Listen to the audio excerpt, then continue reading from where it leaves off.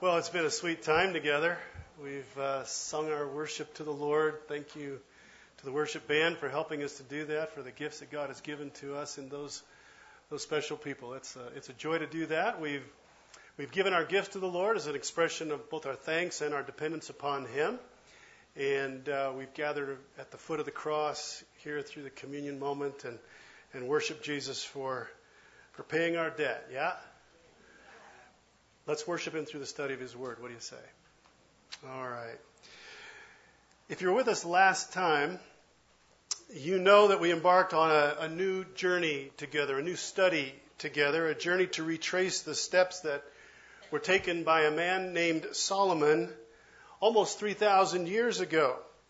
Solomon, a king, a wealthy man, and according to the Bible, the wisest man who has ever lived. A man with time on his hands and a burning question in his heart, set out on a journey to identify and document the place where true meaning, happiness, and purpose in this life is to be found. Solomon wanted to know what makes life worth living, what gives it its meaning, what makes it fulfilling and joy-filled and purposeful and satisfying.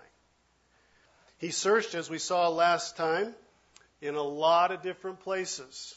We did a flyover of the book last Sunday, our introduction to this new study series. And he went into every nook and cranny of the human experience in search of a life that would really mean something. He turned to nature. He looked to wisdom. He pursued for a time an unrestrained pleasure-seeking life. He looked to philosophy. He turned to work and to vocation. He looked at achievement and status to see if meaning might be there. He turned to money to see if a meaningful life could be found in that arena. He looked everywhere. He spared no expense, and he stopped at nothing in his search for a satisfying, sense-making life. And fortunately for us, he chronicled his search. He kept a diary under the guiding hand of the Holy Spirit. And when he was done, he called his diary Ecclesiastes, a word that means one who preaches, one who teaches before an assembly of people. And we have both the opportunity and the privilege here in this season to study Solomon's diary together on these Sunday mornings. And so I would invite you to turn to Ecclesiastes. If you aren't already there, turn to Ecclesiastes, which sits almost at the center of your Bible. It's just north of Psalms and Proverbs. So if you get into that neck of the woods, you're going to be in the book of Ecclesiastes. If you need a Bible today, we can put one in your hands. If you'd like one, just raise your hand. And then there is in your bulletin this little note page. I certainly would encourage you to grab that if you wouldn't mind. Now, someone could legitimately wonder whether or not a book written 3,000 years ago and addressing the issue of a search for a meaningful life, one could wonder if such an old book can really be relevant for us today. Times change, we think. People change. The world has changed a lot in 3,000 years, we suspect. Isn't there something, Pastor Tim, that might be just a little bit more contemporary if we're going to take on this topic? But brothers and sisters, I would remind you, this is the Word of God, and it never changes, right? It doesn't change because God doesn't change. And what's more, the issues that Solomon addresses are the same issues in any age. Our lives are short and they're uncertain. They're oftentimes filled with injustice, and sometimes they're cruel or marked by grief and loss and sadness. And what's the point of life, people are asking? And does my life really matter? Does anything really matter? Solomon's diary confronts questions like this. It is relevant. It holds the key for how to make sense of one's life. And who doesn't want to know about that? I want to know about that. Do you want to know about that? Absolutely. And so as we commit to take on this book together, having done our flyover last time, we're going to go back now to chapter 1, and we're going to begin to tackle the book week after week after week and work our way through it. And so today it's the first 11 verses of chapter 1. That's where we're going to land.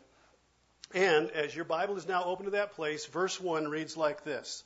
The words of the preacher, the son of David, king in Jerusalem. Solomon begins his diary by introducing himself. Says he's a king, a direct descendant of the greatest of Israel's kings, King David, and that he is the preacher. I am the preacher, and there's something that you must hear. There's something that you really need to know. And with that, he launches his diary, saying in verse 2, vanity of vanities, says the preacher. Vanity of vanities, all is vanity. We think, wow, what a cheerful introduction to this diary. Just makes you want to keep on reading, doesn't it? You know, we're accustomed to think of vanity as referring to the person who primps before a mirror for an hour before they go out into public. They're the ones who look at their reflection with admiration as they walk past the window at the mall. We think that's vanity. But that's not how Solomon is using this word. It translates a Hebrew word that literally means vapor. Vapor of vapors, all is vapor. And that's a great word picture for what Solomon is wanting to say or what he's thinking. You know, on a cold day in the wintertime, we go outside and we can see our breath, right? Vapor. And there are two things that we know about this vapor that we can see on a cold winter morning. We know it doesn't last very long, and it's just there for a moment and then it's gone. And we know that it doesn't have much substance to it. You try grabbing your breath as it comes out of your mouth on that cold winter morning. It gives the appearance of being something, but there's nothing really to it. And that's what vanity here means in verse 2. Emptiness, futility, hollowness, meaninglessness. In fact, if you're toting an NIV version of the Bible this morning, meaningless is the word that is used instead of vanity.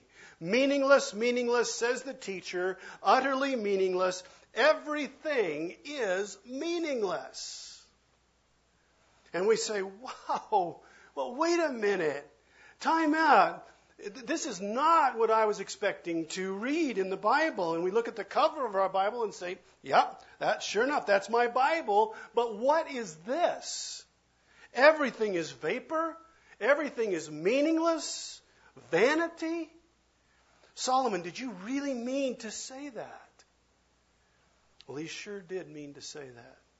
Solomon says life is meaningless. And we say, wow, I must be missing something here, since I know that the message in my Bible from cover to cover is that there is life and there is purpose and there is joy and there is a future for anyone who knows the living God through faith in Jesus.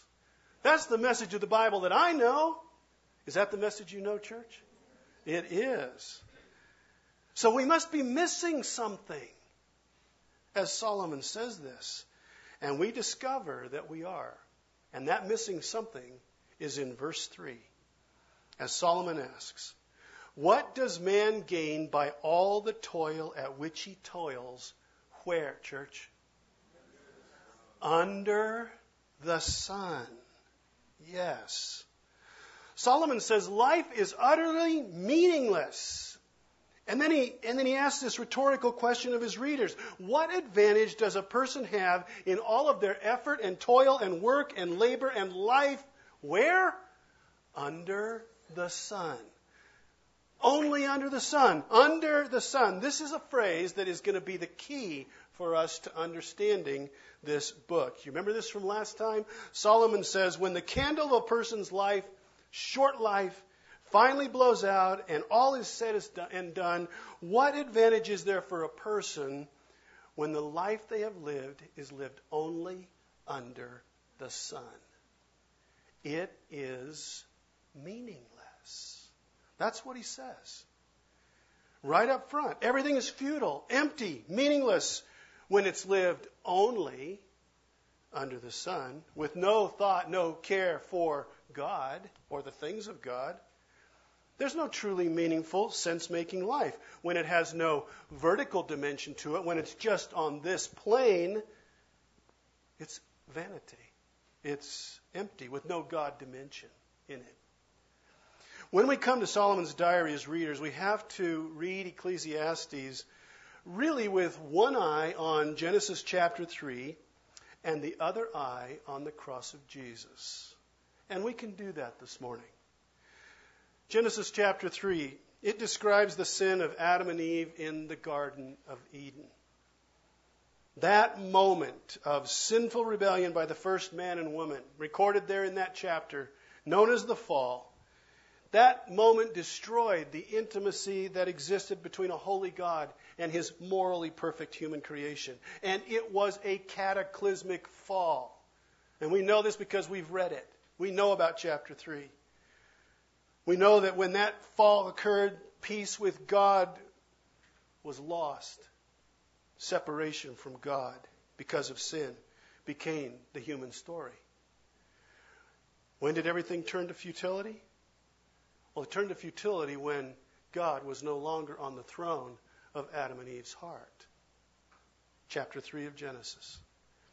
Ecclesiastes, as a book, is life lived in that space between the fall and the cross. As you see it there on that little drawing that we put there on your note page, and it's sitting on the screen at the moment. At the cross, Jesus' death and his resurrection reversed the effects of the fall so that everything in a sinner's life can have meaning and purpose and matter again. Amen? Yeah. And it happens through faith in Jesus and his amazing saving, redeeming work in our lives, which we just celebrated here at the table. Then life becomes meaningful when it's life lived above the sun. But that's not where this is at in this moment. Ecclesiastes describes man's tortured existence between the fall and the cross of Jesus, between Adam and Jesus, between the loss of life and the gift of life. What is it like to be made for God and not have God? That's the first 11 chapters of Ecclesiastes. How do you scratch out a life of fulfilling purpose and meaning when you're only groping under the sun to find it? That's Ecclesiastes. In verse 2, Solomon is presenting to us the conclusion that one must come to when one's view of life is only from under the sun, purely horizontal. It feels like futility. It feels like vanity. It feels like one day you're here and suddenly you're old. You're here and then you're gone. His diary reflects the perspective of one who has excluded God from their life when there's no vertical dimension to it. No life above the sun. It's an earthbound existence and perspective.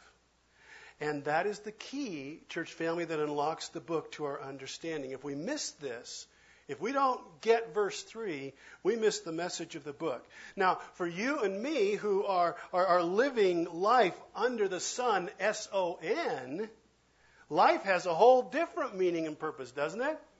I mean, your life has meaning. It has purpose. It has a direction. It has a future. But without Jesus and without faith in him, if it's just life under the sun, S-U-N, it's going to be empty. It's going to have no meaning now and no future when this life is done. So Solomon puts the question squarely in front of his readers at the very beginning of his diary. He defines the parameters of his search. What does a person gain by all the toil at which he toils under the sun? After we've sucked dry all of the immediate and momentary pleasure and happiness of life's pursuits under the sun, what is left? What really remains? What is gained? What endures? What gives life its value, its meaning and purpose? Vapor, smoke, futile. There's nothing to anything under the sun. So Solomon, where did your search under the sun begin that would bring you to this desolate an empty conclusion. Where did your search begin? Well, Solomon's going to start where many people start and where many people go who are desperate to make sense out of their life. He heads for nature. And if you'll flip your note page over, he sets out initially to observe nature and see if in it there is a secret concealed that will give his life a sense of enduring significance. In fact, church family, he does what a lot of folks do who move to Idlewild. Right? Yeah, you chuckle, but you know that's the truth. They've had it with the rat race of the city. They come to the mountains to find a real life, right? To find themselves, they will say. Have you ever had a new arrival to the hill say that to you? Yeah. In 35 years, I've heard this many times. They're going to go back to nature, commune, find oneness with it, and hopefully find a sense-making, satisfying, meaningful life. They moved to Idlewild. The amazing rise of New Age thought over the past 40 years is very much rooted in this place. The trees, the plants, the rocks, the waters, they're part of me and I'm part of them, and I just need to find out how. I need to join my spirit to nature's spirit. That's New Age thought. Yeah? How many of you recognize the name Henry David Thoreau? You know that name? Yeah, some of you are raising your hands. Yeah, he lived in the first half of the 1800s in America, and he's seen by many today as one of America's great unsung figures. He's the person who is credited with saying most people lead lives of quiet desperation. He's the guy who wrote, "Men have become the tools of their tools." And so to break that sense of empty desperation in his own life, he went to nature. He went to Walden's Pond. And here's the sign posted at Walden's Pond State Park in Massachusetts in honor of him. "I went to the woods because I wished to live deliberately, to front only the essential facts of life and see if I could not learn what it had to teach, and not, when I came to die, discover that I had not lived." That's Thoreau. He went to nature to find himself, to find meaning and purpose and substance to his life.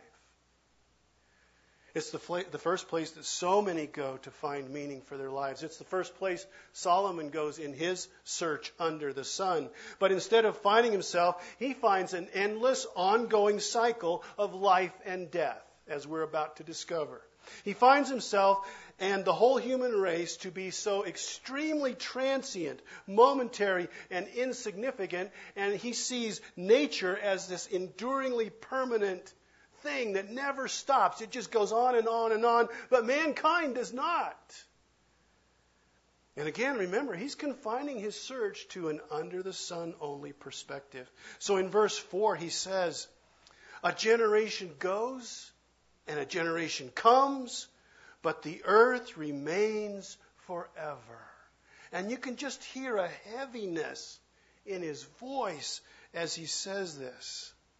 In fact, he says this backwards. We normally say a generation comes, a generation goes. But he starts with the departing generation and then the one replacing it.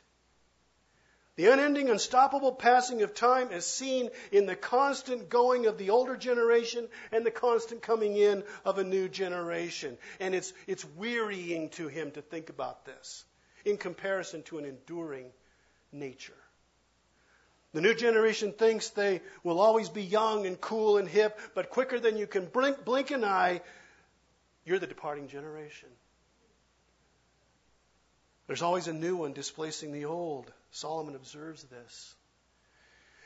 Young people today have no idea how true this really is, right? If you think back to when you were young, you were bulletproof, right? You were never going to be old. You were going to be cool. But if you've had a few birthdays, and some of you in this room have had enough birthdays, you know the feeling. It's the creeping sense that your role and your importance and your health and your vitality are slowly slipping away from you. And you can't do anything about it. Slowly but perceptibly, you are declining. And with it, the growing awareness that you are a momentary passing blip on the world stage. Our vacation last month for Lisa and I took us at one point to Albuquerque to see Lisa's family. And I took a morning during that time, and I went over to the football complex where I played football for the University of New Mexico from 1974 to 78. And I walked around the stadium and the football complex taking pictures and recalling my days there. And even though it was summer, there were quite a few players who were at the complex working out. There were coaches. There were other staff there. And I just walked wherever I wanted to go like I owned the place. I was probably there for an hour and a half, 2 hours, just me. And do you know, church family, do you know not one person, not one player, not one coach, not one trainer came up to me and said, "Hey, aren't you number 27, Tim Westcott? Defensive back in the 70s, 4-year starter, still got his name in the UNM record books 40 years later. Aren't you Tim Westcott?" There wasn't one person who came up and said that to me. There wasn't one person who even said hello to me. Nobody knew who I was, and what's more, they didn't care who I was. I drove straight from there to a counseling center to try to recover my smashed ego. No, I didn't do that, but I took notes that day. I took notes. A generation goes, and a generation comes. How important was I? Not very. And what's cool and hip and really important today is old and irrelevant and boring and forgotten tomorrow. And the only thing in our existence that seems to remain, Solomon says, under the sun is the earth itself. Nature. A generation goes and a generation comes, but the earth remains forever. And you can just hear the sigh in his voice. But even the earth, for Solomon, it's a painful reminder of the futility of life. He laments this. Look at verse 5. The sun rises and the sun goes down and hastens to the place where it rises. The wind blows to the south and goes around to the north. Around and round goes the wind, and on its circuits the wind returns. All streams run to the sea, but the sea is not full. To the place where the streams flow, they flow again. He's looking at nature for meaning, for purpose. Solomon says, I look to nature and I notice the sun. It rises in the east, it runs its course, sets in the west, and then while I sleep, it returns to the starting place once again. And it has been doing this for as long as there have been people around and longer still. The same cycle. And you can just hear the emptiness in his voice. Sunrise and sunset, sunrise and sunset. And people come and go, but the sun rises and it sets, and it just keeps on doing it over and over and over. Now here's a guy who cannot appreciate a sunrise like Jeremiah could appreciate a sunrise. The ancient prophet, you remember his words? Lamentations 3:21. But this I call to mind, and therefore I have what? Hope. I have hope in my life. The steadfast love of the Lord never ceases. His mercies never come to an end. They are new when, church? Every morning with every sunrise. Great is your faithfulness, O God. That's a guy who's living above the sun, isn't it? Not Solomon. If you just live under the sun, it's a never-ending cycle of sunrise and sunset with a whole life appearing for just a moment, a fraction of a moment, and it's gone. Well, he turns his attention to the wind in verse 6, and this ever-present aspect of nature he observes also moves on a cyclical path. What's interesting about verse 6 is that it communicates a truth about the wind and air currents that no one in Solomon's time could have known about. But it's God who reveals it here in this moment. The earth's great air jet streams, they flow in circles around the earth. They start here and they blow there, and eventually they come back again. The wind blows, only to blow some more, Solomon says. And again he says so with a heavy voice. This is tiresome. This is monotonous. It's unending blowiness. People's lives end, but the wind never stops. And then Solomon reflects on the water cycle as yet another enduring aspect of nature. The evaporative cycle. The river runs into the sea, but the sea never fills up. Why is that? Solomon asks. Well, it's because the sun evaporates huge volumes of ocean water into the atmosphere. The water vapor drifts over land on these wind currents. It condenses and it falls as rain and snow, makes creeks and then streams and then rivers which run back into the ocean again and again and again.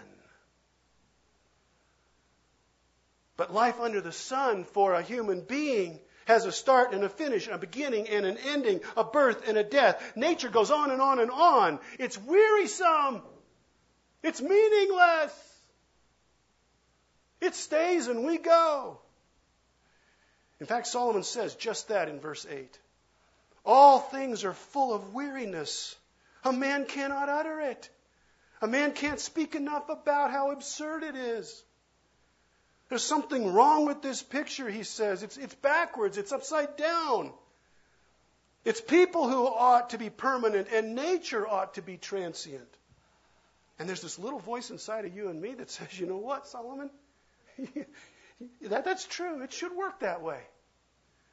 We're born, we grow up, we begin to learn the lessons of life, and just as we begin to understand life's ways, just a little bit, our life is over.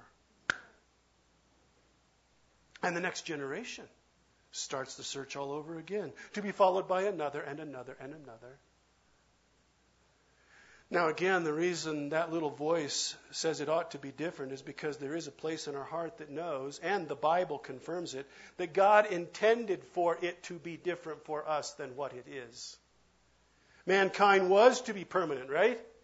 In the garden, we were to be permanent, never to die. Nature was to be transient. Mankind was to know that unbroken communion with God, life without death, in a perfect environment. Mankind was the pinnacle of creation and made to care and rule over nature, made to last. But because of the fall in Genesis 3, because of sin, the introduction of sin into the world by virtue of our ancestors' rebellion and our perpetuating of that rebellion, God's good design was drastically altered. Sin always does that, doesn't it? It always destroys. It takes a good thing, it takes a great thing, and it twists it and turns it until it is nothing of what it once was.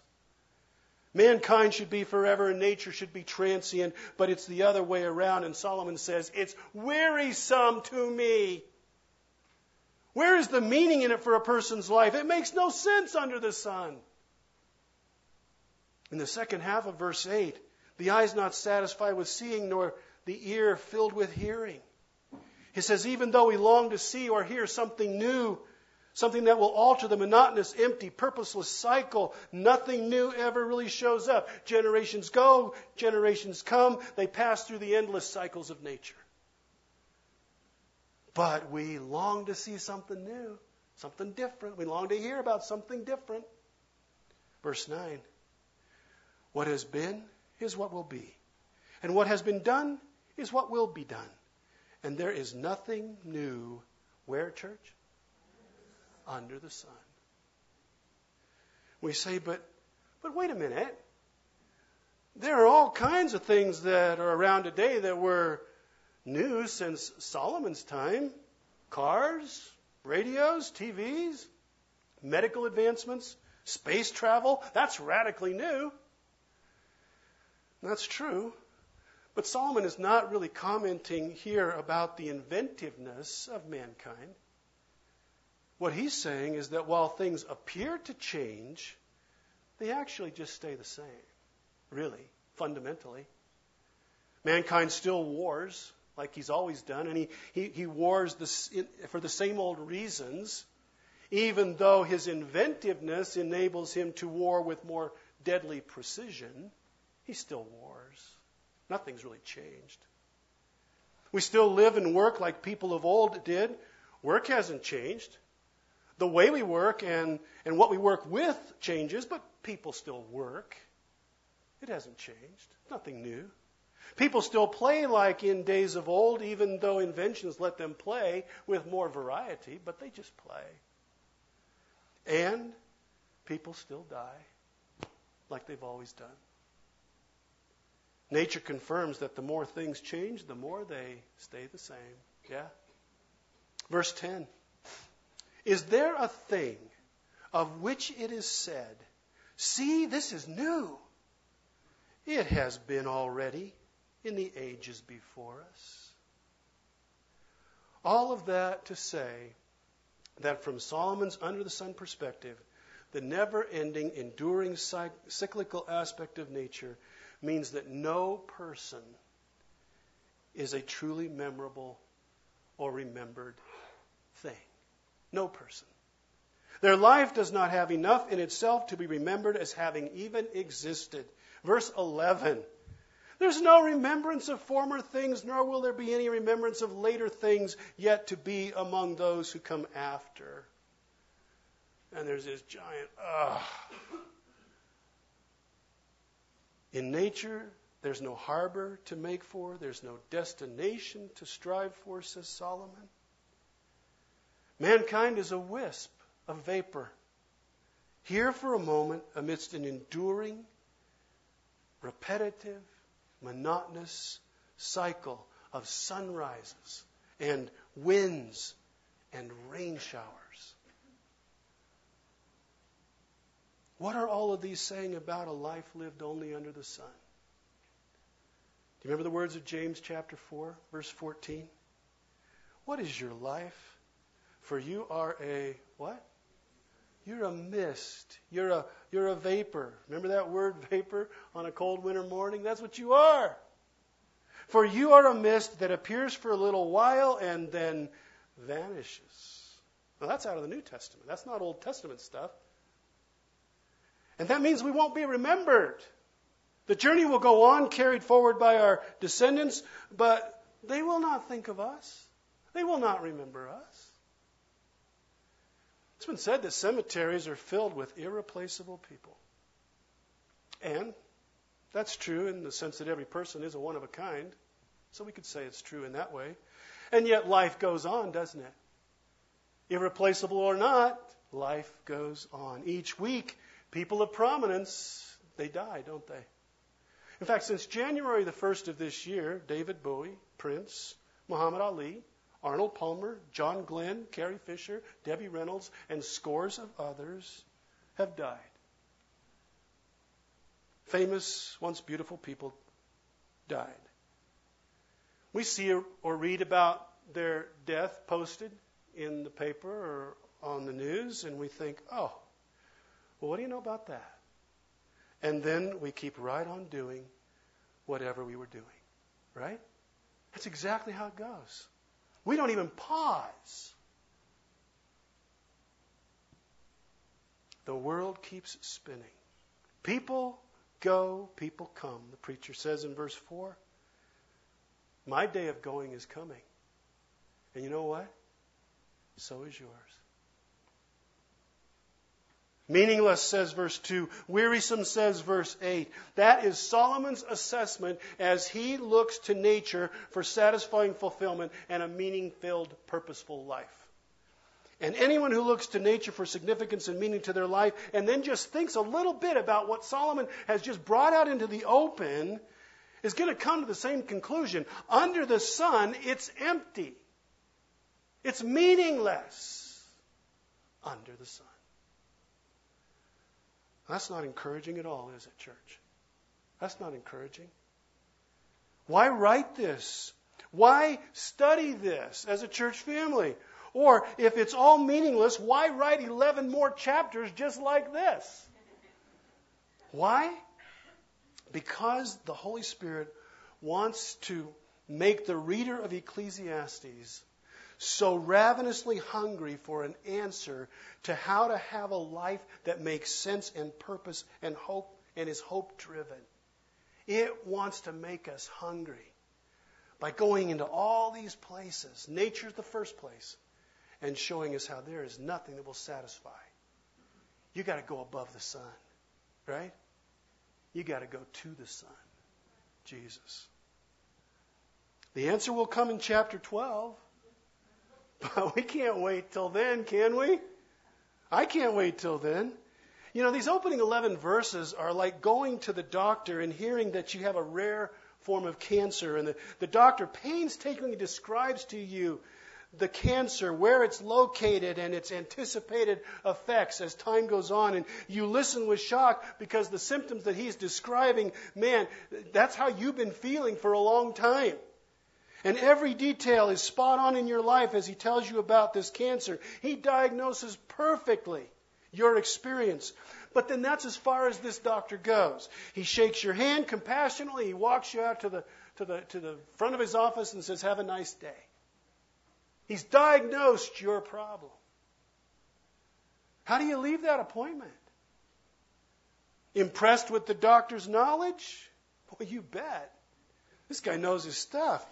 But you say, I need to hear more. I want to hear about a cure. I want to hear about a cure. Is there a cure for what I've got? I wonder if these opening verses of chapter 1 cause you to maybe feel a little bit like that. Are they describing the state of your soul right now?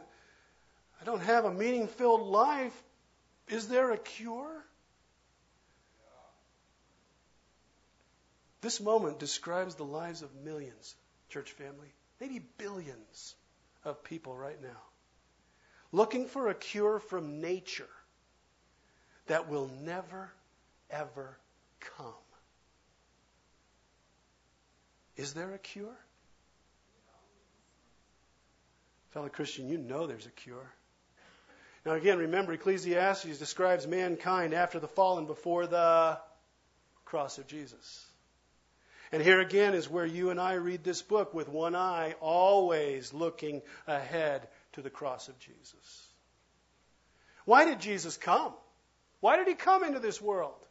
Well, 1 John chapter 3 verse 8 says the reason the Son of God appeared was to destroy the works of the devil. He came to reverse the effects of the fall, didn't he? That's why he came. To give us a new hope and a new direction, a new purpose for living. How about Hebrews 2:14 and 15? That through death, Jesus might destroy the one who has the power of death, that is the devil, and deliver all those who through fear of death were subject to lifelong slavery. In other words, a life that had no meaning. Why did Jesus come? To give us meaning and purpose. Or how about Romans 6:23? For the wages of sin is death, but the free gift of God is what? Eternal life, a hope and a future and meaning.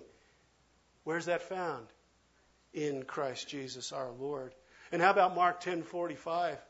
For even the Son of Man, Jesus says, came not to be served, but to serve and to give his life as a ransom for many.